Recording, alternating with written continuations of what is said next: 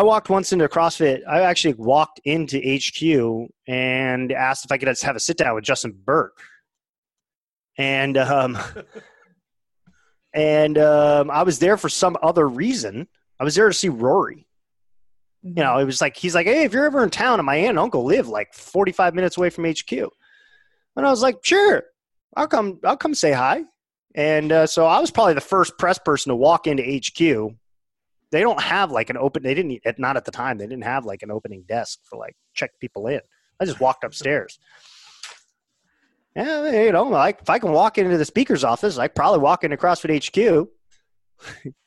Love it. Right? There you go. Yeah. Why? I mean, to me, why is that? It's not any different. So, like, I don't have that star power mentality where, like, I get like afraid of something like that. You know, I mean, I spent better part of my time around governors and presidential candidates.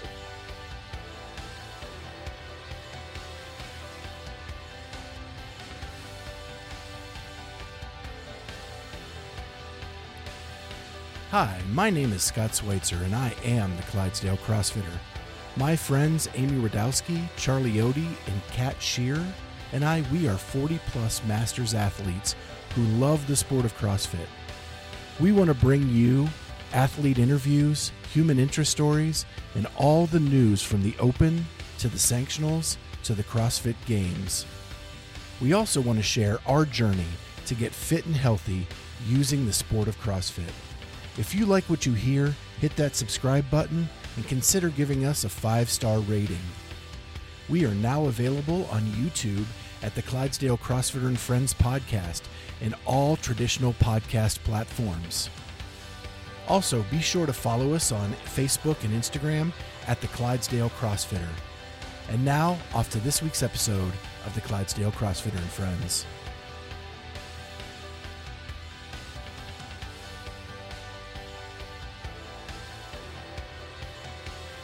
Hey guys, what's going on? Hey. Hi.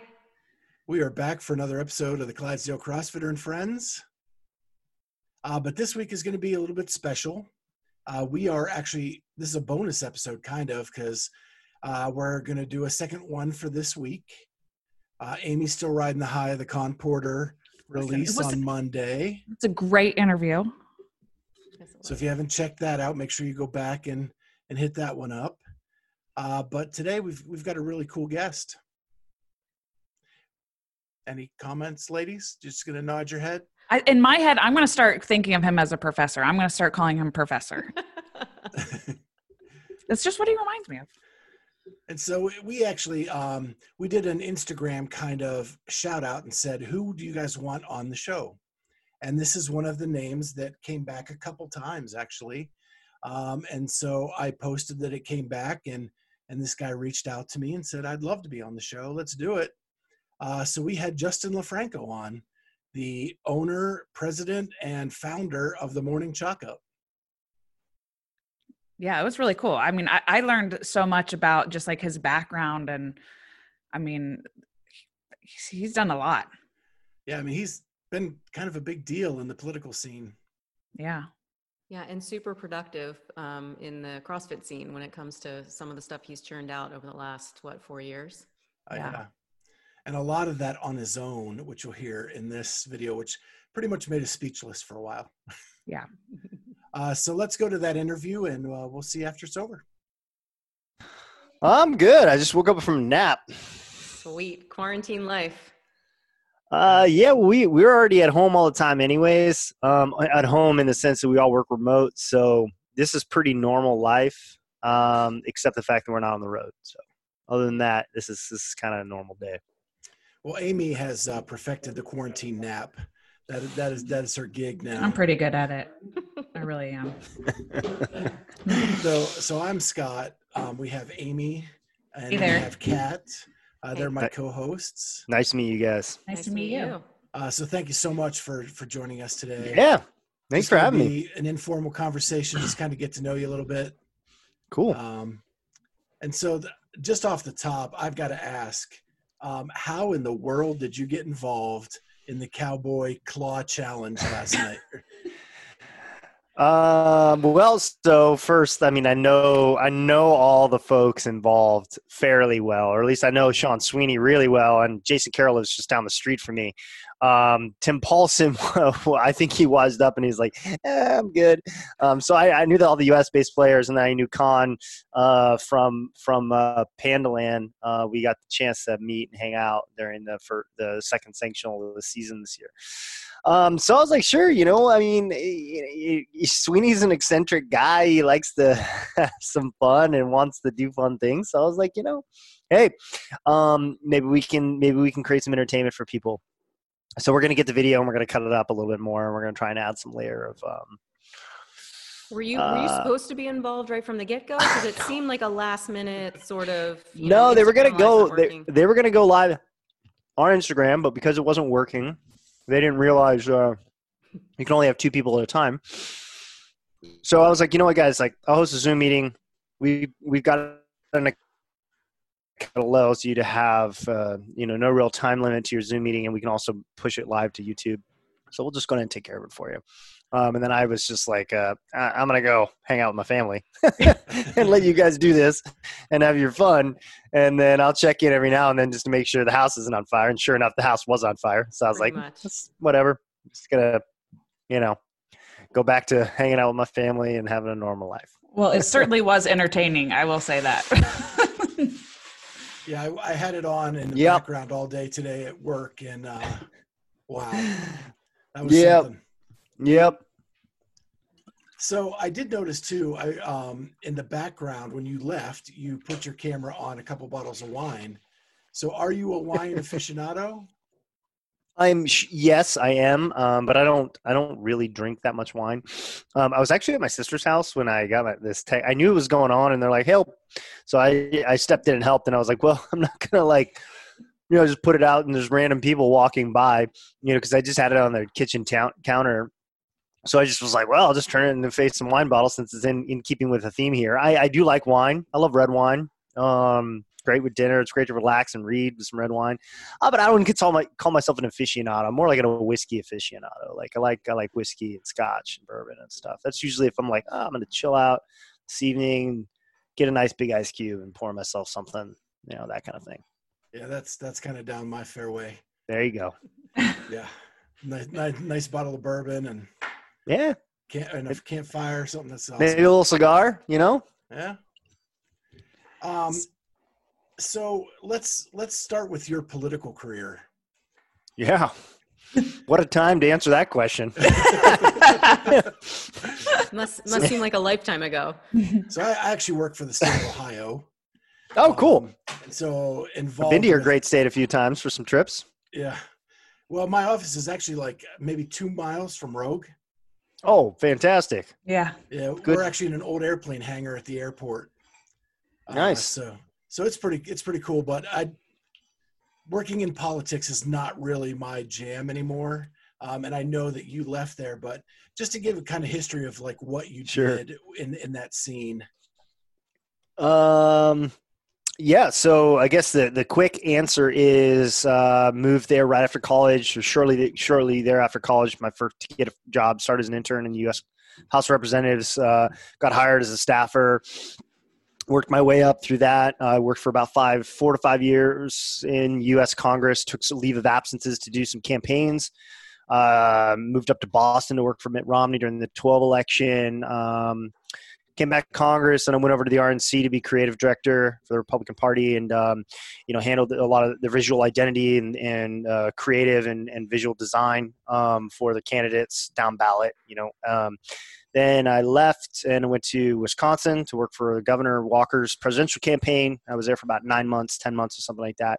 He dropped out of the race. I took a sabbatical. So I went overseas to Europe, fed pigs and chickens in a farm in Italy, and visited some friends from time to time, and hopped around a little bit and did that for about 2 months, came back 3 days before Christmas, decided I was going to move back to California and get out of politics and not take any of the other offers for other campaigns. And that's fairly typical, is to pick up, key staffers from other campaigns that have failed and add them to their roster as they become available. And so I decided to permanently take myself out of politics and decide that, I wanted to do a lot of the same digital stuff I was doing, and I was doing digital fundraising, digital management of social media channels, tweeting for the elected officials, and crafting messages, writing blogs, doing grassroots building on the internet and using the tools available for those sorts of things. I love that stuff, but I wanted to do it in a more permanent setting. A campaign ends after anywhere from 4 to 20 months, depending on if you're running for president or if you're running for House of Representatives. And so, you kind of stop that process and then you let it die, and then you maybe pick it back up again during the next cycle or whatever. And so I didn't want to do that anymore. I wanted to do something more permanent where I'm building it day in, day out, constantly. And one of my, big passions was CrossFit, and I'd loved it for years already. I had built a little gym in the campaign headquarters in the garage. So I had some bumper plates and a barbell and a box and kettlebell and stuff like that. And I was able to do that like 9 at night. I'm still in the office, step outside into the garage and do a workout when I was in Wisconsin. That was cool. So it was a big part of my life. So I decided to focus that energy into something I was passionate about. And I still very much have passion about politics. It just turned out that was the time for me to step away and let other people come in and do, what they wanted to do. So there's a couple of things you said there I'd like to unpack just a little bit. And totally. I actually have a guy that works for me. He worked on a bunch of campaigns here in Ohio. Yeah. And he said the highlight of running a campaign is that the highs are super high and the lows are super low. There's no happy in between when you're on the campaign trail. Right. That's fairly true. It's a bit of a crazy environment. It's kind of like, it definitely draws out a special kind of personality to come in and say, hey, you know what? I'm going to work really hard 7 days a week. I'm going to drink really hard because I'm stressed. I'm going to eat whatever I can because I don't have time to cook. I'm always tired, but damn, man, that one victory, I don't know what it was, whatever it was that happened, like, man, you got, this happened, or the polling came in, or met a fundraising goal, or your opposing candidate had a bad day because you forced him into the corner asking tough questions or whatever. You spun the news the right way, and you're like, man, I got it. So you're just kind of like in a crazy environment where you do have to hold on to small victories, and you're constantly kind of trudging through mud to find them. And it is like a high and a low type of thing, but it draws an A-type personality who's extremely competitive, that will stop at nothing to figure out how to achieve their goal or to achieve victory. And if you have that, then it's like trading on the stock market. It's just finance or politics. You're ultra stressed in both places. You're just like addicted to that. And those who work in it and that thrive in that kind of environment, the high stress, high pressure environment, they get their own reward off basically that, and they see that as being really, really fun. but I still think it's pretty fun. But I just do it in a different place now, and I get to work out in the middle of the day. So that's kind of nice. Well, and it does kind of translate to the competitive environment of the CrossFit Games, right? Sure. Yeah. You can relate to an athlete who puts in, 10-hour days on their fitness, just like you were putting in 10-hour days for that candidate. Yeah, I can absolutely relate. When they talk about not having balance, like, I can completely understand that. There was no balance. Like, in fact, it took me years to find CrossFit. Even though I'd already known about it, I'd already done it in college. It didn't stick with it, but really I was so dedicated, so committed to the task that it was such an all-encompassing thing to become good at it. You're networking after work, you're already working a lot, then you network after work, and then you repeat, rinse, wash, and repeat basically every single day, and you're trying to rise up the chain as much as you can, and you just immerse yourself in your work, and you don't really have a lot of balance, I guess. And that can happen in any industry you're in. Like, if you want to rise to the top, politics just so happens to be a very, very competitive environment where everybody's a heck of a lot smarter than you are, or at least it feels that way, and everybody wants to win. There aren't any people that are just in it there for the social aspect. After the first couple of years, those people usually leave, the halls of Congress or the White House, and they go downtown and they work in an office somewhere, in a policy shop of some kind. But the ones who stick around and they're in more senior positions, they're cutthroat. Like, we're in to win every day. So did you have an interest to get into politics at a young age, or when did that sort of develop? Yeah, I did. I was fascinated with process. And I was never much of a policy person in the sense that when I studied in college, I didn't really like studying public policy because I wasn't really interested in like, like the history of this type of thing or the history of that type of thing, or exactly what the nuanced set of political rules or regulations are about this or that. I was like in the sausage making process. I was like, I like real politics, like backroom dealings, how to get things done, how to pass a legislation through Congress and how to get it done. How to outsmart your opponents to make sure that the people in your camp are being taken care of better than or to get more ground than you're giving up, essentially. So I like the gamesmanship of politics a lot, and I was always very intrigued by that. And so that's how I found myself more into press, actually. So I wasn't a policy person; I was a press person, and so it makes more sense that now I'm in the opposite side of the wing, which is I'm asking questions. But I was there writing press releases. I was a junior press aide writing press releases, and that was the time when social media was becoming a thing. So I was a young guy and I had a lot of exposure to those channels. So I was also taking on those roles too and learning social media, Twitter and Facebook and Instagram later on once that became launched, and YouTube and things like that. And so you kind of got to grow with the social media as you were growing in the career as well. Yeah. Yeah, basically. I mean, honestly, it's like 3 or 4 months before I joined Congress that the first member of Congress had signed up for Twitter. And, so I joined right before President Obama was inaugurated. So it was, the waning days of the Bush term. And that's when I came back for my second internship. But I'd done one in college, actually. So I got some introduction there and then decided to make a real go for it once I graduated. So that's when I came back. And that was considered like the first internet election was the 2008 election, between McCain and Obama, and Obama won, and credited a lot for his internet operation and being able to mobilize and get grassroots support through non-traditional tools that traditionally hadn't gotten people elected in the past. So now Congress is thinking, oh, you know what, we got to join these things too and start communicating and stuff. So I found myself like deep into that in the House of Representatives, and there's actually a lot of, we could dive into that for a long time, but there's a lot of that was going on. And I was worked for Darrell Issa, who was a very, very progressive technology member of Congress. He owned the Viper car alarm system. He founded it. The aftermarket car alarms called Viper. And he also owned, he was the president of the Consumer Electronics Foundation before he came to Congress. So he's very tech forward. So he told his staff, he's like, hey, you guys are going to learn this stuff and this is going to be part of our communications plan. So I was a junior press aide, and that's where I found myself doing a lot of time learning and growing with that as that became, now it's commonplace. I mean, there isn't an elected official out there, big or small, that doesn't have one. So the last political question I'll ask you is, you joined Scott Walker in Wisconsin.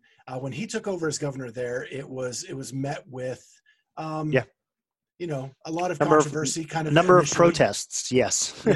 And those same protests were happening here in Ohio, because that's when Kasich took over. Oh yeah, John. At the exact same time, and a lot for the same reasons. So when you joined Scott Walker, was that kind of waning and he had gained some popularity then? Yeah, so that had actually had kicked off. So I'd actually been offered a job to work on his re-election campaign, and I turned it down because I had some other opportunities in Congress at the time. So he actually became the first governor to survive a recall election. So, he came in, he made a lot of adjustments in Wisconsin that were somewhat unpopular, actually extremely unpopular. It was very polarizing. So, the Republicans were like, yes, we love you for this. And the Democrats were like, we hate you for this. And that actually caused a recall election. So he survived a recall and then won that, and then won re-election again for governor. So when I came in, he'd already been re-elected to governor again. Okay. So he basically won 3 elections in 2 years. Wow. So the last thing I want to unpack from what you said initially is the chickens in Italy. So you worked on a farm in Italy. Yeah, little homestead farm up in the mountains. And so what was that experience like? Well, it was very peaceful and very tranquil. I had basically not had a vacation the better part of a decade. And so I was really in the middle of nowhere. Like there wasn't any leaving this town. Except on the bus that came like twice a week, and I don't really know where it goes. You're already so far away. I mean, you're about 3.5 hours north east of Rome, and a small little town called Contiano. And so I just woke up every day, fed pigs, and chickens, and quail, and turkeys, and hens. And How did that all come about? How did I you found sign this up with- site called Workaway, and you could basically exchange room and board for, roughly a half day's worth of work. And everybody had kind of different setups and stuff like that. So I had traveled to Italy a lot when I was younger. I taught English there for the summer right after I graduated from college. And I was like, I'd like to go back, spend a little time and just chill and like really reset. And then ultimately the discussion that I was having with myself is, what do I want to do? And where do I want to live? Because I'm not going to live in Wisconsin permanently.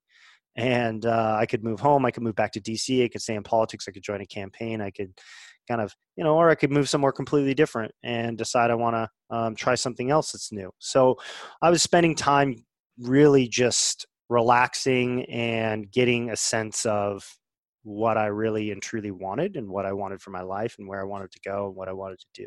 I didn't answer all those questions at once, but it was an opportunity to settle down to the point where boredom had set in, essentially, where you're like, man, I've seen enough sunrises that I wish there was something else to do today, but there isn't much. It's just take care of the homestead and just make sure it's all set. And there really wasn't even that hard of work. You just feed animals twice a day, you clean up, you do random, farm-like activities like chopping wood or moving it around and stuff like that, cleaning out horse stalls they were going to move some horses in and stuff. It's like, okay.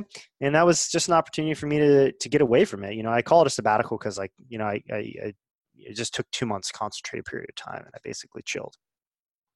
And so during that time, is that when you were contemplating all those questions, and then is that where you sort of formulated that, hey, I want to start this morning chalk up? No, okay. It's not. It actually just really what it was is that I decided I was going to move back home to California, and then I was going to, it's where I grew up, and my whole family's here. So I decided I want to be closer to them. I'm going to spend more time, make a conscious decision to make them a part of my life on a regular basis, not just like the 3 or 4 times I'd be able to come home from DC and have enough time to do that. So I decided to move back with my parents. I was 28 years old at the time. So right 2 days before Christmas, December 23rd of 2015. And so I moved back home, and then I started to put the pieces together while I was traveling of doing some consulting work, mostly out of politics, but still a little bit in politics to kind of start generating some income. And then I started toying around with this other idea. And this other idea was Morning Chalk Up. And so I started the primary gig, which was actually going to make me money, one I was going to be able to like pay for things, like student loans and, my car loan and things like that. And basic sustenance, live, food, eat. Yeah. Yeah. Normal things and stuff. Mom and dad weren't going to pay for it all. And started doing that. And then at some point, it was February, I think 23rd. So about Wednesday before the CrossFit Open was going to kick off, I decided I was going to launch this thing. And I came up with the name in about 24 hours, and I built everything else in about 24 hours. And I launched it the day after. So Dave made his announcement on Thursday night, like he usually does, or usually did. And then Saturday was the first edition. So I kind of built it the day of the Open. And then I sent out the first edition on Saturday, scraped a bunch of emails from old contacts and stuff I found on the internet. And I was still it wasn't intended to be a hobby, but it was with the understanding that this may never really materialize into something that's bigger. And I want to, obviously keeping my regular job and, continuing to build this thing. And I'm going to put some effort and some energy into it and just kind of figure out where it goes. I committed to doing it every single day. It was 7 days a week back then for a couple of months and reevaluating and seeing where it was at. And then the passion for it grew, and I thought it had real legs. I thought it had a real opportunity, and I wanted to see it through. So I liquidated my government pension, and I actually basically paid off any debt that I had, like credit card or car or not student loans, because those are still way too high to pay off. But anything that I had, and then I took the rest of the money and I invested it in Morning Chalk Up. So it ended up being like 10 grand or something, to make sure that we had, any money for anything we needed, like server space or advertising or anything like that, and then started grinding it out from there. So was it a one-man show for a while? 2 years. 2 years. Wow. I wrote like 700 and something newsletters. Wow. So, I'm actually speechless after you said, wow, that is. Yeah, that's a lot of writing. So I wrote. I moved from smartly moved from 7 days down to 5, and I was like Monday through Friday only, and now we're up to 6. And it took us a long time to get back up to 6, and the 6 is where we're going to be. We're not going to do 7. Even though there's more to tell, we just need a break. The staff's still too small for a 7-day a week because there's still the administrative side of things to like get everything loaded up and put in the newsletter, et cetera. And so it's just a lot of work. I wrote like 750 editions straight by myself. Wow. Like without fail. I took 1 week off, I think, in 2 years. So and you started with that that format of the warm up, the WOD, and the cool down. Like that's good. Wow. Right? I mean, yeah, I'm not sure how you found that, but unless you were subscribed back then. I was a very early adopter. Okay, well, thank you for sticking around this long. Yeah, there was a lot of different it's taken a ton of different formats over the years. It's funny because like so there are some very popular newsletters that are out there, some of which are newer than ours are, but I borrowed from than ours is. I borrowed from some of their ideas, and one of them is the Hustle, the Skim. The Skim. Now Morning Brew is very popular, but that's actually a pretty recent one. And there's a whole bunch of them in politics, and that's where the idea came from. Actually, it's that we had these newsletters that kicked off our morning, and you read through it. 7 to 10 minutes or something like that, depending on if you read everything or if you're just skimming certain parts and scrolling down. But it told you everything that was the most important to know for the day. And that was the whole concept of the format. Now, the format today has changed a little bit. So it's not as much of an intelligencer as it is the stories of the day that we've picked and we're writing ourselves. Back then, it was a lot more curation, and it was me condensing that into something that said, okay, look, like, here's what you need to know. This is what you need to know. This is the leaderboard. These are the people that are to follow. This is what's happening, and give you all of that stuff into different chunks and around different topics. So yeah, that was the format back then. Yeah. The warm up, the WOD, and the cool down. I don't even remember that. If you'd asked me that, like as a trivia question, I would have told you I don't remember. I mean, I've written so many of them at this point, I can't remember them all. It changed pretty quick. I changed often. Like I was messing with the format and iterating on top of it pretty regularly. It would be surprising for it to go more than 3 months without some kind of a shift. So we had Tommy Marquez on about a couple months ago now. Good dude, Tommy the Taco. Yeah, and so we asked him how he got involved with you in the Morning Chalk Up. Okay. He was telling us a story that when he was still at HQ, it was locked up tighter than a drum with information.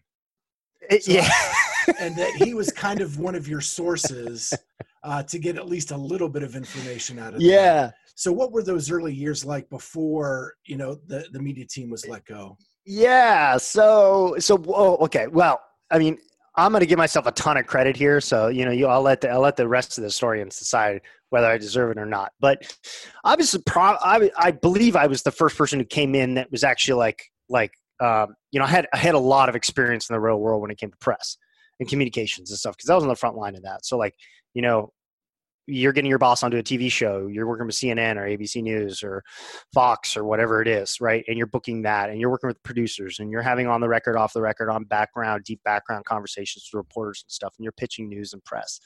So I'd had a frontline experience to what that looked like and what it actually was. And so I knew how to conduct those conversations and how those looked. At least I was on the opposite side. I was more the CrossFit side because I was receiving the questions or pitching the media, and now I'd sort of swapped roles.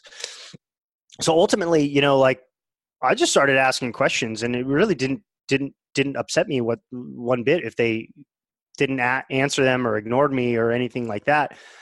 I walked once into CrossFit. I actually walked into HQ and asked if I could just have a sit down with Justin Burke. And I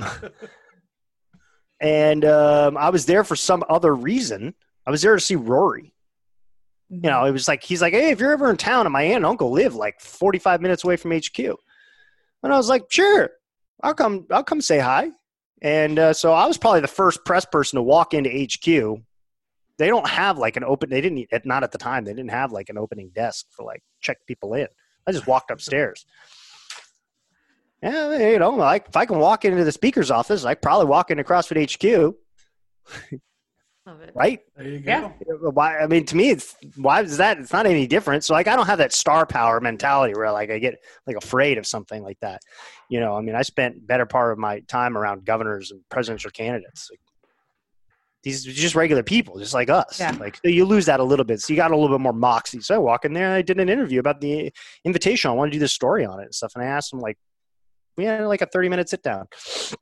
And that's the first time he ever met me. And I'm sure he was like, that guy's crazy.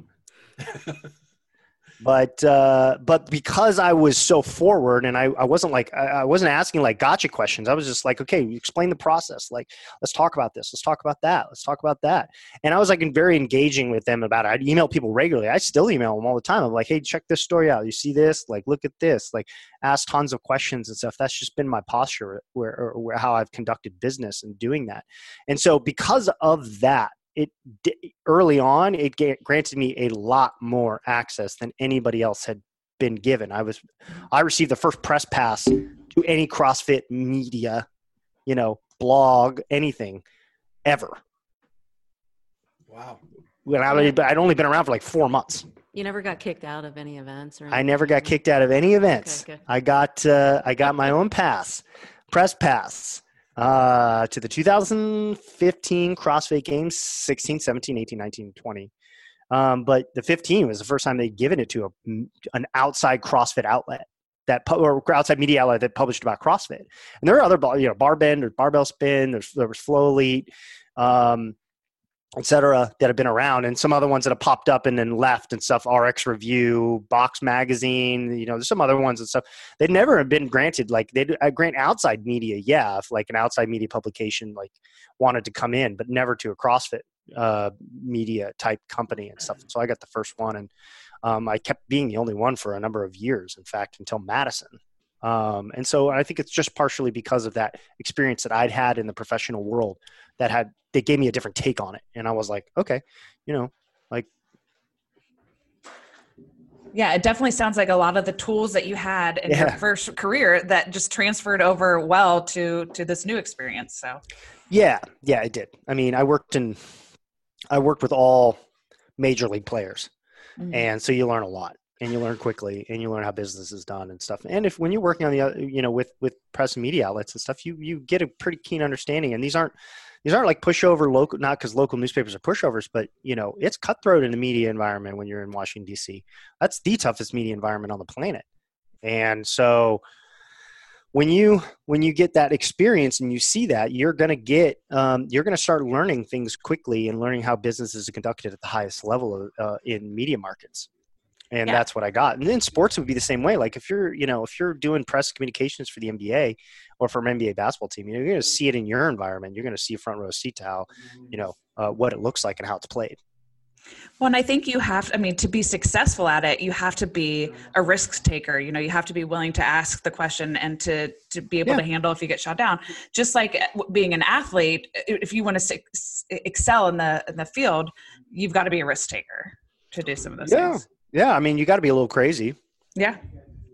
So talk about learning some new things. So CrossFit fires its media staff. Yes, they did. The floodgates kind of open, and now everybody wants to do what you're doing. Yeah, a little bit. I think people wanted to do it before too. I don't think I was the precursor. Like I said, there's a lot of other people. Not just people, but media companies that have been around longer than I have. Like Barbell Spin, I don't think they're really around anymore, but you know they've been around longer than I have. Barbend was around before me, and some other folks like Armin, Flow Elite's been around a lot longer than Morning Chalk Up and stuff. You know, we just hit our 4th birthday at the end of March. At the end of February. So I don't think I don't see myself as like the John the Baptist of media. To be fair.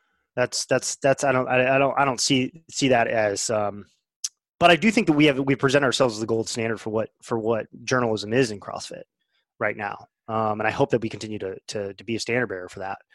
And I think what you should be commended for is when that all happened and that first games after, like you changed. You weren't just a newsletter anymore. No.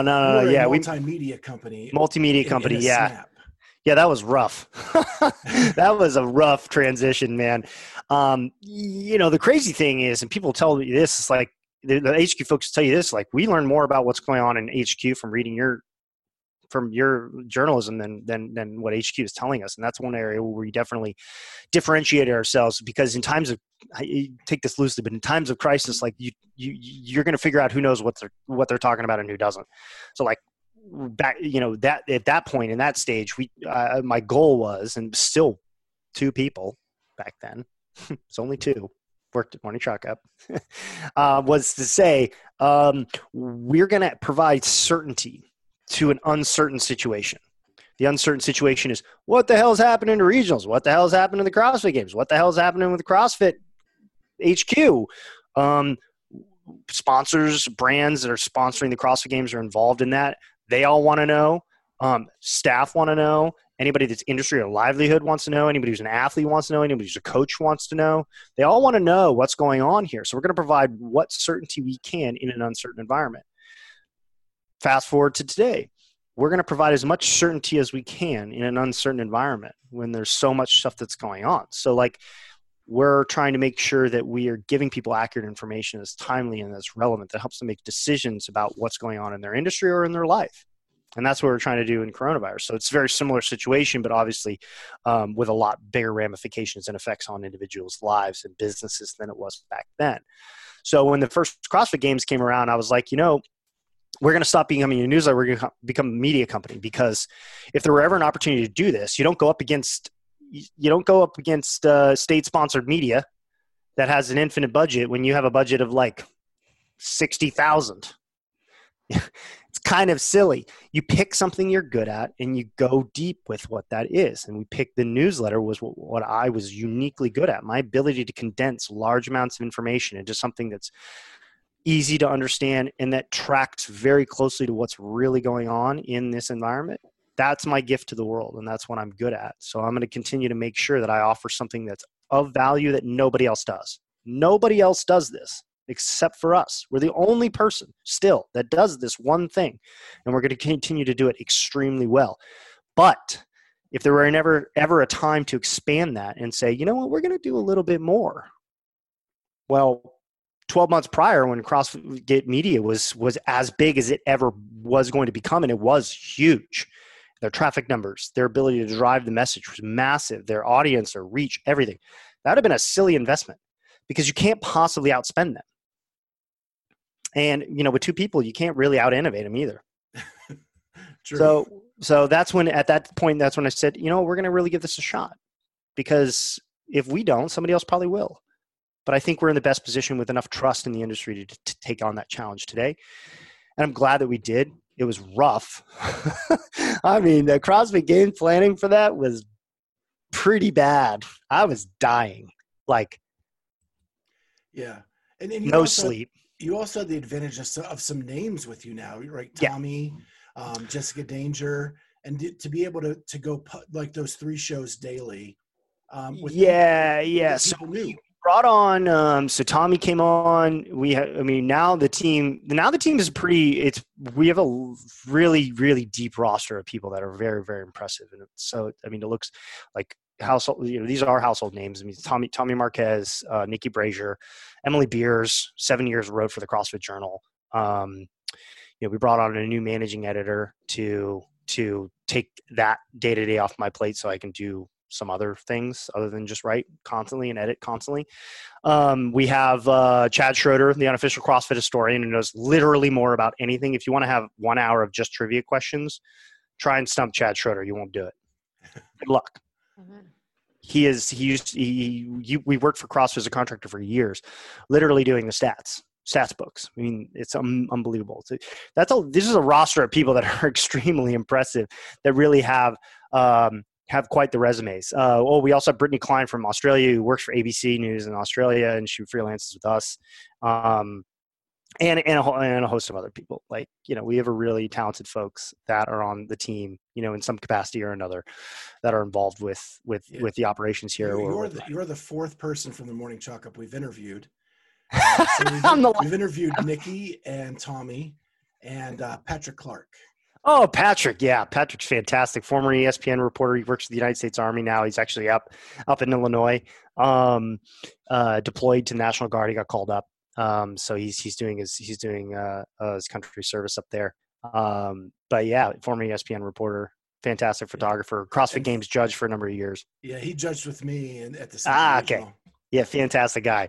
So the team has grown to like a hodgepodge of people. And then our broadcast team was Rob Orlando and Jeff Brightwell. And Jeff's University of Memphis, like crushing it daily, doing their collegiate broadcasts on a regular basis. And Rob Orlando's an OG of doing broadcast and commentary and stuff from years past and games past and stuff. And so we try to bring together the best individuals that we can, and we're looking at other partnerships with other people just to say, hey, we want to do a new project. Would you like to kind of be involved in that? And you've got a great voice and a great talent and great skill. So other people that are around and we're trying to draw from the best of them.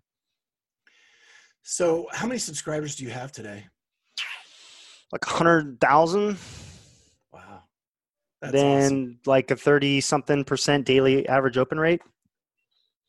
And the site does probably, what we do, like 10 million page views last year on the website itself. So this year is something comparable to that. I haven't looked recently. So I think it's tracking roughly at probably a 10% growth on top of that this year. Yeah, and I know it's one of the first things I read every morning. Thank you. Just to keep up with everything. And so you actually did a little, I don't know, where you went on YouTube and you told people why you started the Morning Show. Oh, yeah. And in that, you quoted Ronald Reagan. Oh, yeah. Yeah, great quote. I thought that quote was awesome. If you could just share it with the... Yeah, it's I always end up paraphrasing it, not quite right, but it's there's no limit to what a man can achieve if he's unwilling to take the credit. And the concept behind that is that, well, how that actually plays out for us is that there are no authors on the newsletter. There has never been authors on the newsletter. We used to have a bylines down at the bottom just to list the names of the teams, but you wouldn't know who wrote anything. We got rid of it pretty quick, not because I didn't feel like it was in keeping with that ethos, but just because I didn't feel like it was really necessary. I was like, this is an idea I borrowed from somebody else. And I was like, I don't really think it's not important. It's not important who writes it. Like there are a lot of things that I write or rewrite of other people's stories. And my name's not even, I don't take the byline. I don't really care. And it's not just about the byline. It's just an ethos in general. It's that, I came from some politics. Everybody wants the credit, right? If anything good happens, how many people are raising their hand like, I was in the meeting. I gave him that idea, and it's unverified, right? Because there isn't minutes for the meeting or whatever. It was like I had called him as soon as I heard about that, and I told him this, and thank God he did it. Whatever it is, right? And so it comes from the biggest credit saturation marketplace on the planet, and I didn't want that to be what we were known for. It doesn't really matter all that much. You can't do great things if all you care about is credit, or if the big things that you care about are your reputation as an individual. But it also speaks to another even bigger thing. I think the Morning Chalk Up itself has to be bigger than Justin LoFranco. I am not that cool. And I don't want to be that cool.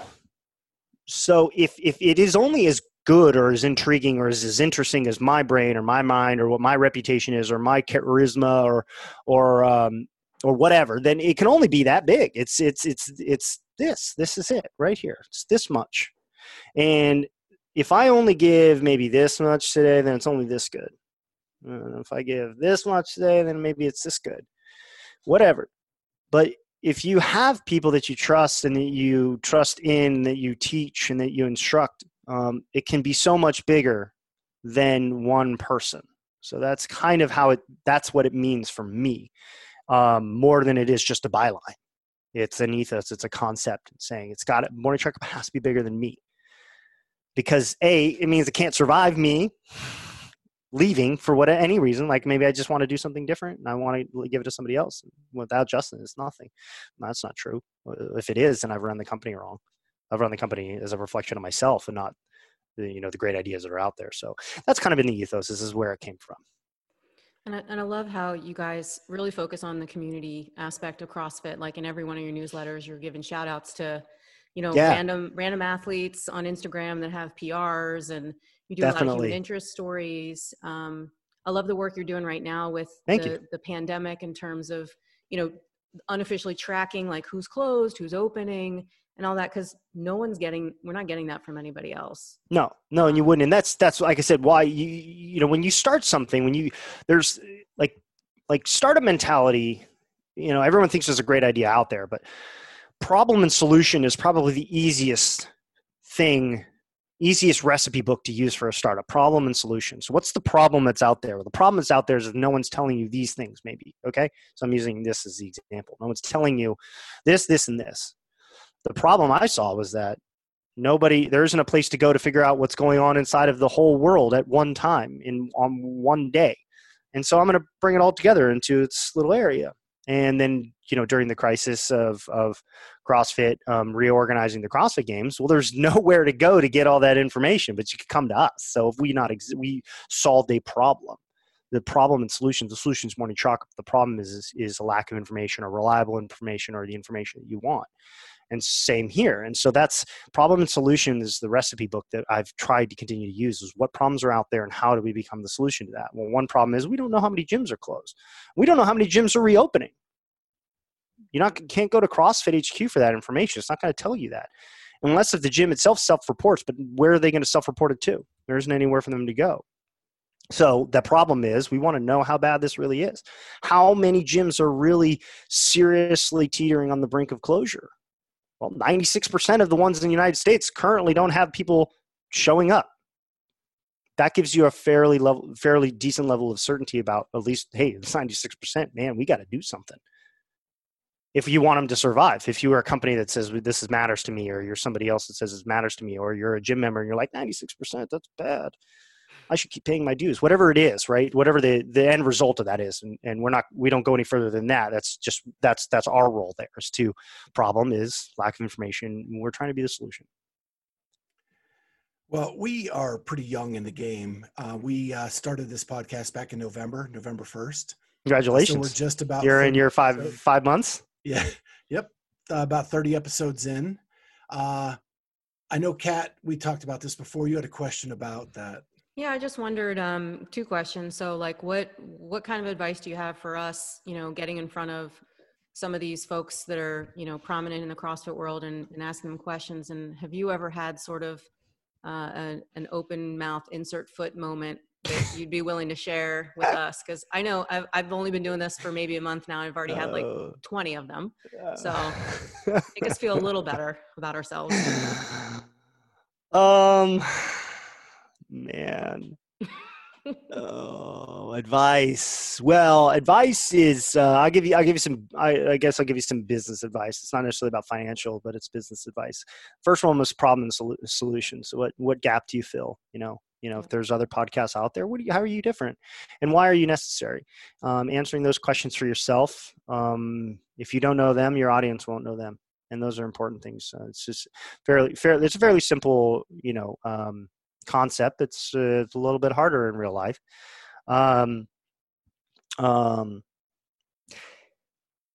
thing, it depends on what your take is on the podcast in general, where you want to take it. But, fear of failure is kind of a silly one, but it's real.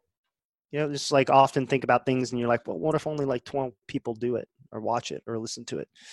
And you have to be in an iterative mindset as a startup. I realize it's not like a startup company in the sense you're like trying to launch a new tech product or something like that, but it's still something that you want to be successful and you want to get into it, with a success mindset, even if it is a hobby, and that's okay. But don't be afraid to fail and iterate often. I constantly change my newsletter every time I felt like it wasn't right. And don't throw your users into a system of disarray. Iteration doesn't mean wholesale changes every week. It means small micro adjustments and things like that. Ask different questions, like research other people that you think are doing it brilliantly. I constantly do that, constantly reevaluate how I can improve. And one of the ways you do that is just by looking at people who are pros. If you want to be a great CrossFitter, watch videos about Fraser working out, watch videos of Rich Froning working out. It's not any different.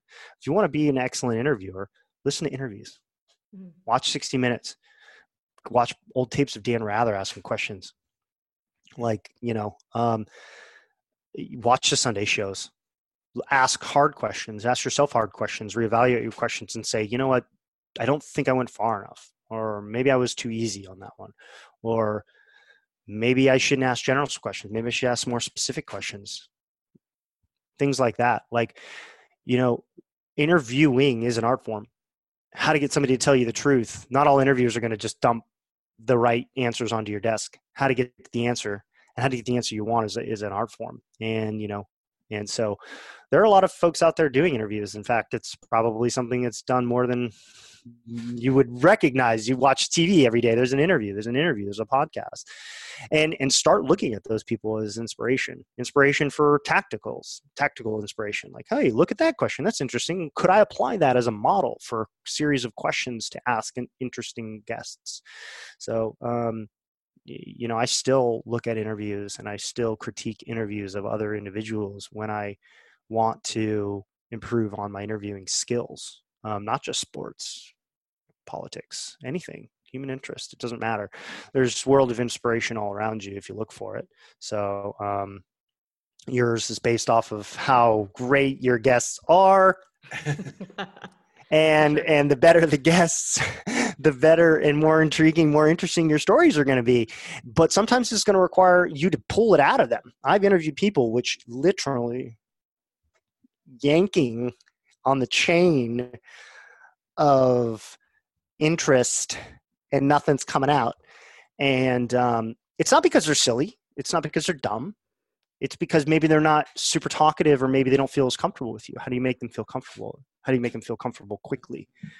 How do you ask them questions that are going to help them feel that confidence to talk about things that maybe they're a little less comfortable talking about? And there's a lot of great topics that a podcast like yours can dive into, and some of the not low-hanging fruit, but clear ones that draw a lot of interest to the community is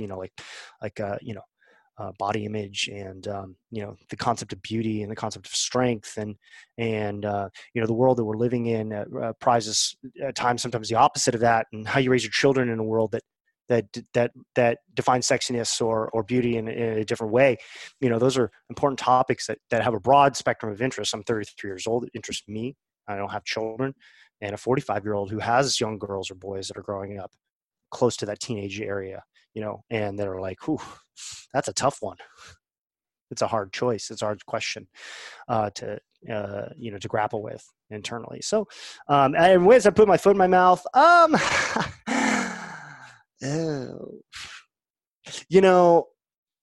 can tell you when I've been most embarrassed. I think the most embarrassed I was is, the most embarrassed I get is when I don't know. When I'm very poorly researched on a question. That's probably when I feel the most tongue-tied. I don't particularly feel tongue-tied, but that's the one that there's no excuse for it. Mm-hmm. And so I hate it because I failed to prepare. And it's hard when you have so many things to do that a little bit of research and a lot of memory sometimes goes out the door. And you forget and you stumble. And I think I was interviewing. I'm trying to remember this. Probably blacked it out. I was interviewing like a podium athlete, and I think I said something like, and I don't remember. I'm pretty sure it was a female. And I'm trying to put this together. It was like, what'd you get? You were like what, like sixth games last year or something. And you're like, that's a big deal. You're like going like, this person's on the podium, and you put them like at sixth. Like that ain't good. Yeah. No. That ain't good. That person's not going to be jumping over to give you an interview the next time. And I'm not obfuscating. I literally cannot remember, but I'm pretty sure I did this once when I was doing a quick thing, and I knew it when I did it. I was like, "Uh-oh, that ain't good." And I felt it because he just didn't do the research. Yeah. It's harder. I mean, even as much as I do all this, I can't remember all the podiums. Especially if it's just like 2 seasons ago. I just wanted to finish up with, I know that you put out the morning chalk up for free. Yeah. But you do have a subscription or donation process. Yeah, it's pretty new. Yeah. And so I wanted to give you the opportunity to talk about that. So thank you. Donate to the morning chalk up if they wish. Yeah. So we're like other business, like other news media outlets, BuzzFeed and Vox News, both significantly larger than we are, both in volume, revenue, and size staff. They are experimenting with other revenue streams. We have a completely free platform, and I think that what we offer actually is premium. I think that we offer premium content and premium coverage across this sport and community, but we don't charge anybody for it. And it's advertiser driven. We get our revenue through advertisers. And the great paradox of this time frame is that ad revenue has decreased and traffic has increased because money is tighter today. And being exclusively reliant on advertising is a challenge. And it's been a challenge I've looked at and analyzed a lot in the last last 18 months and said, what do we need to do? And how do we get out of that reliance? Not because it's bad, but because it's all of your chips are in one area, and it can be dangerous if you're not prepared. And we were prepared for this kind of thing financially because we had held back, and we were lean. And so we were able to weather that storm. But looking at that, it said, look, BuzzFeed's doing this. Like Vox Media furloughed 10% of their staff because they're hemorrhaging money, but their traffic's through the roof. And so you're like, well, if you want to know an answer to any of these questions about what's going on with the coronavirus in the CrossFit community, you come to us. But you're not paying for that.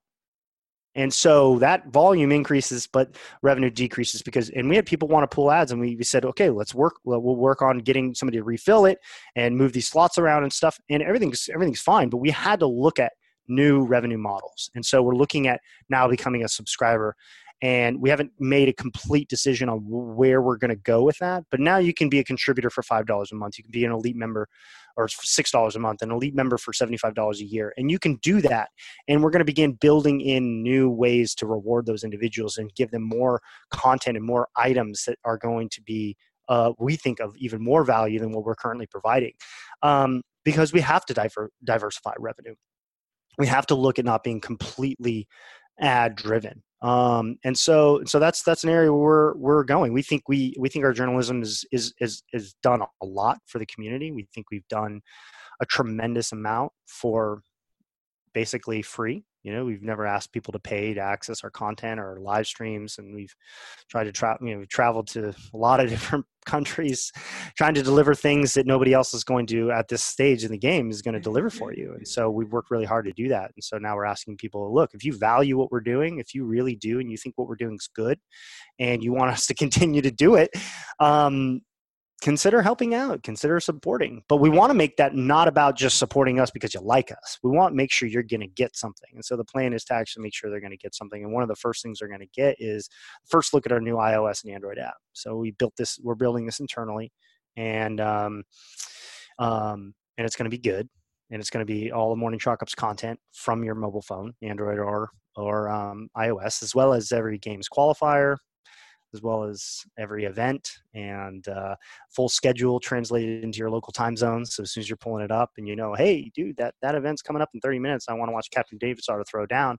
You're going to have that right at your fingertips. You're not going to have to go anywhere else to get it. We're going to be the only person that basically provides a whole season of content directly at your fingertips. And so the people who have supported us are going to get it first. And right now, it's the only way that we're able to reward them. We know there's not a big season left, to be fair. We didn't know that, but we're going to make sure that we're ready come the open.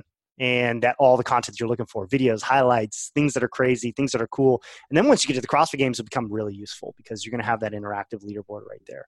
And you're going to be able to access that. And we're going to fine tune it and make it better. So right now, that's the best thing you're going to get, and our love and gratitude. And if you're around me, you can say hi to my dog, and that's worth $5 to some people. Sure. She's magical. So, and that's what we're doing. We're experimenting with new things, and we're going to try new ways to make sure that we're successful. And ultimately, if it is successful, we can deliver more and better quality day in and day out. And to access the ability to donate, that's on your website. Yeah, if you go to our website, you can find it in the newsletter too. There's usually a little like paragraph down there, somewhat, halfway. But if you go to the website, you're going to get a nasty little pop-up that says "Give us money," and if you click it and then you don't do anything, the next time you come to the site, it will bother you again. So, well, there's actually one other thing you get, which is really, really special. It's you will be designated a member on the comment board on our site now. So you can actually, we have a single sign-on technology that we deployed, so it'll sign you on to eventually to the mobile app as well as to the website. And you can comment on all of our stories. And so mine says team. So when I comment, it says team. And then when somebody who's a supporter comments, it's either going to say like member or elite member, and then everybody else says nothing. So it's like your little checkbox, Yeah. Twitter, verified. So I have a non-related question. Yeah. To that. So I heard, you mentioned earlier that you taught in Italy. Okay. English. Yes. So have you done any other teaching? Because I could totally see you as like a professor or doing seminar. The beard? No, it's not. It's just the way that you're so passionate about talking about what knowledge you have to share. Yeah. No, I've never done any other teaching. I did this kind of summer. I taught these English summer camps sort of thing, and that was my only classroom-like exposure. I've stood up and done some seminars, I think a couple of times, or done Q&A sessions of some kind, like on stage, or had speeches like during like mini conferences or something. When I was in politics, I did a little bit too. It's actually a famous one where I took off half of my clothes to illustrate a point. You can Google it. It's fine. You just type my name into Google. You'll come up. It's like I think it's like the first day. It's like, he starts taking his clothes off. And I worked in Congress, and I did it in Congress. That was what made it maybe a little bit more shocking at the time. Right. So it got the point across, and it was well taken. But time and place for that one. So, but no, I've never have. I can just totally picture it. I can see it happening. I don't know. I could put tweed on and like blue Oxford and jeans and some lace ups and a knit tie and a pipe. Leather pads on your elbows. Oh yeah. I got a shawl collar cardigan with a little patch over here, and I could do that with like a pipe. You'd be Professor LoFranco. I mean, where did you go to school? Biola University, Los Angeles. It's in LA. It's a private. And what was your Christian major? school here. Political philosophy, political science. Got it. I just concentrate on the philosophy side because I just found it. Like I said, I didn't really like public policy, so I like the theory. I like the political theory kind of thing, and that was a lot more entertaining for me. Interesting.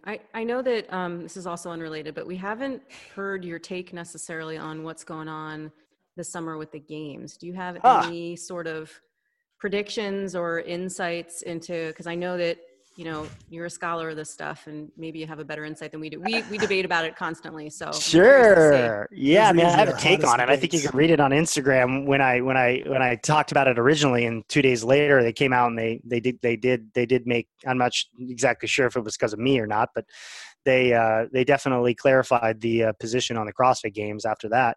Yeah. I actually think, before you get started, I think that they purposely leak stuff, like announce things very ambiguously, and they wait for like the smart people that are covering the sport to actually like come up with a plan. Really. I mean, you come up with these sort of scenarios, and then they go, "Oh yeah, I didn't think that's about not a bad one." Yeah, I really think that's happening. I want to be fair to them. They're working with their hands tied behind the back a little bit with a much smaller staff than they did previously. So that's my grain of that's my sort of a grain of salt that I take any criticisms that I would say to it is that they're working with a much smaller staff than they did previously, and this is quite a big thing. My take on it is that it should be canceled. I just think it's kind of silly that it's still going on. And here's the majority. The real reason that I have that is that currently they can't hold the games in California. They have, in order for that to happen, they need the governor of California to lift restrictions on gatherings. Unless they plan on shuttling people back and forth between the no hotels in Aromas, California and the ranch, then they're going to have more than 10 people on site. And then they can't do it. So what they need is the most important things at their fingertips to decide whether it can go on or out of their control. Right. And that's why I think it's kind of silly, because you're planning based off of a decision that you can't influence. Not only can you not influence it, there's nothing you can do. Your hands are completely tied. So it seems like it's cool. It's a cool concept. It'd be the cheapest CrossFit Games they will have ran in 10 years. That's for sure. And so economically is kind of, not a bad idea. They're not going to lose money on the CrossFit Games like they did in years past. But it doesn't make a lot of sense because they need the regulatory environment to shift in order to do that. Patrick Vellner's working out on a second story of his apartment building. He has like a dumbbell and a bike. Yeah. I mean, Carrie Pierce is on the fourth floor of an apartment building in New York City with a dumbbell and a bike and some other machines and some other things like that. It's like, okay. And we know New York ain't shifting anytime soon. The governor just signaled he's going to extend their stay-at-home order till at least May 15th and maybe even further. And California hasn't signaled it's going to be shifting a whole lot either. In fact, they've said they're probably not going to be seeing gatherings larger than 50 people for some time, in which case you take the top 20 from each side and you have 5 judges. Well, there's 45 people. That's a whole lot of work for 5 judges. That's a whole lot of work for 5 judges, and there ain't just going to be 5 judges, or there ain't just going to be 5 judges plus 5 other support staffers. They're going to need medical staff. They're going to need safety protocols in order to comply with whatever regulations the government has in place for larger parties and larger groups and stuff. Where the heck are these people going to stay? Aromas is a farm town. You got to go to Gilroy? This season's already messed up. Yeah. Right? Give the athletes, the certainty to be able to go, okay, I talked to a lot of them. I did the interview with a lot of different athletes, and some of the parts that didn't make the cut were just kind of like, just because of length and stuff, not because of content. But they were like, yeah, I mean, it's not a super big deal, but they're like, we're training hard, to train hard for the CrossFit Games. You don't have like an infinite period of time that you can have that volume. And they're like, it's just like, is it going to happen at the end of July? Because if that's the case, okay, whatever, all right. But is it? Like, they haven't actually stated that it's going to happen at the end of July. So they've kind of left it open. So now it's like, well, is it the end of July? Is it the end of August? Is it the end of September? Are they just going to wait until the governor says it's okay to have 60 people on the ranch and then they're going to host it? What happens when it runs into the open? What happens if it runs really close to the open? What are those athletes that just beat themselves up at the ranch? Are they going to turn around and do the open again? Is that silly? Are you going to give them a pass for next year? So many unanswered questions. And there's way more unanswered questions than there are real questions. The truth is, I don't really have a lot of insight. I think that they do plan to go forward in their experiment. They're looking at scenarios to do it. I think Dave is committed to figuring out how to put on a games at the ranch. And if you're watching some of his Instagram live videos and things like that, he's exploring different things and looking at this and that. I don't think it's all palace intrigue. I think they're really trying to put forward a plan for the CrossFit Games should they be allowed to. But I think that the level of questions that are outside of their control are to the point where I don't think it makes a lot of sense for a 4-day competition where 3 out of 6 athletes live overseas that were on the podium from last year. 50% of the podium might not be able to show up. And you're like, I want a clean 2021. If it start means over. canceling and we get a clean 2021. All the sanctionals are canceling. There will not be another sanctional. So this is, I'm breaking news here, but breaking news in the sense not everybody has canceled, but I do not believe, and you can say nasty things on my Instagram if I'm wrong, there will be another sanctional this season. So the season's basically over. And then the CrossFit Games is maybe going to happen at the end of July, or maybe it's in August, or maybe it's in September, or maybe it's never. Who knows? Yeah. Well, we'll look to you to give us some more insight on that as we open up our emails in the morning. Yeah. Well, I'll let you know when I know, but at this stage in the game, it's hard to say. It's still 3 months away, so a lot can shift, and they do have to have that in their favor, but athletes do need some kind of a heads up, especially if you're traveling from overseas. Definitely. Like Cara Saunders couldn't get here. Right. Yeah. This just wouldn't happen. Well, Australia ain't letting anybody out and back in. So we just want to thank you very much for taking some time out to thank do you this today. Super fun. Great fun interview. Got to know a lot more about you than we did before, so that's a great thing. And we hope you enjoy the rest of your week. Yeah, man, I'm looking forward to having a great week. It's Monday. Weather's beautiful down here in Southern California, so I'm thankful for that. Despite everything going on, there's not a lot, happy and healthy. And I got a little bit of a gym in my garage. Like I'm living the best of the world here in all things considered. So I just actually had a great workout, like an hour before I got onto this call. So I'm thankful for those sorts of things. There's a lot to be thankful for in this time. Yeah. Sure. Well, thanks so much. Great. It was great talking to you. Thank you. I appreciate it. All right, Justin, thanks a lot. We'll talk to you soon. Talk to you. Take care. So that was a fun interview. Yeah, I had no idea that he was a one-man show for 2 years on the Morning Chalk Up. 750 newsletters. Yeah. Yeah, that's on his own.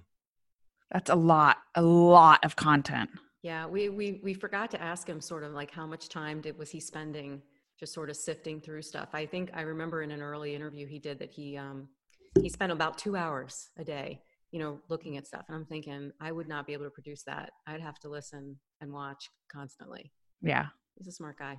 So I actually spent part of my state career as a policy writer. And I didn't write anywhere near 700 policies. And I would have gone insane writing that much every day. Well, I think it's just interesting because some people process information through writing. And so clearly it's definitely one of his strengths, for sure. So, and his ability to just, condense it and sort of curate it in a way that makes it, easy to digest is pretty cool. Definitely. Well, I know it's one of the first things I read every morning. So he has done something amazing. Because after my master's degree, I didn't want to read anything. And at least I read that. And I'm excited about that app. I think I need to become one of those elite members and see what kind of access we can get. Yeah. Yeah. And if you guys are interested in that, just check it out on the website or in the morning newsletter, and you can become a member. And we didn't really talk about it, but all the stories now have a comment section where you're able to make a comment on something they write on the Morning Chalk Up. So it's more interactive now than it was even a couple weeks ago. Mm-hmm. Awesome. Well, with that, good one. We're not going to keep you long because this is a midweek release, but we'll catch you next time on the Clydesdale CrossFit and Friends.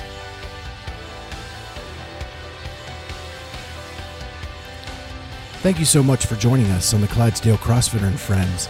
Remember, you can find us on YouTube now and all major podcast platforms.